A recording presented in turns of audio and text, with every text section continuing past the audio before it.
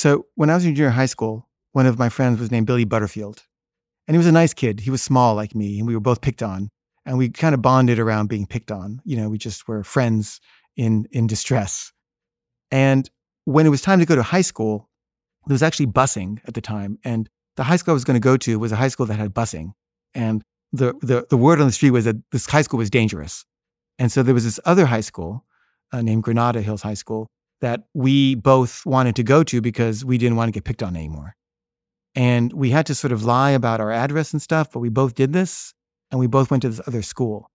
So basically, we knew nobody at the school except each other. Everyone was from a different junior high than our junior high. And this was exactly what I wanted. I wanted a clean slate to start afresh. And I started to experience Billy as a liability.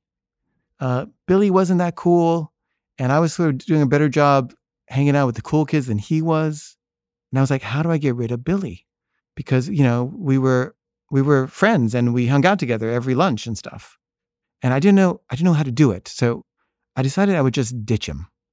And so we would go to lunch and we would order some food. And while he wasn't looking, I would turn and run.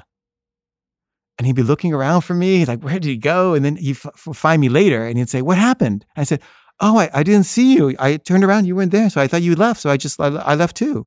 He was like, I was there. I was looking all over for you. And I was like, I didn't see you. And then the next day we'd go to lunch and the same thing would happen. I would ditch him. Like when he was looking, I would turn and run.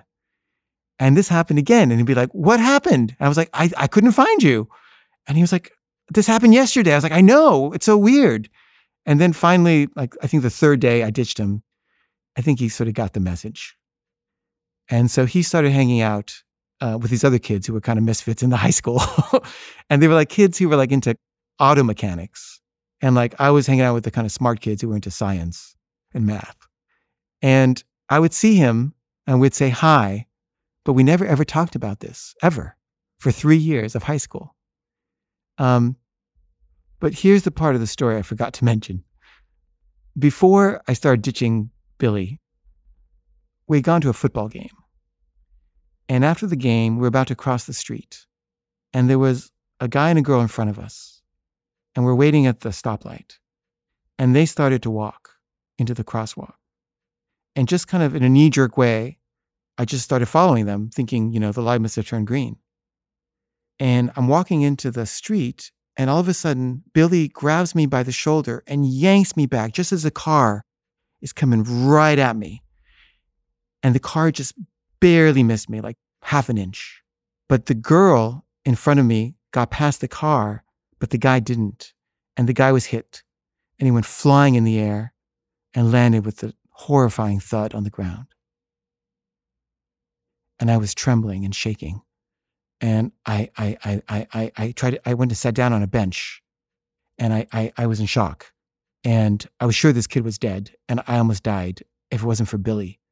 And we're waiting for the police to come to do a police report. And I was so grateful to Billy because he had saved my life. And I was like, Billy, you saved my, he did, he saved my life. I would probably be dead. But then a few weeks later, I wanted to ditch Billy because he wasn't cool enough. And I completely betrayed him.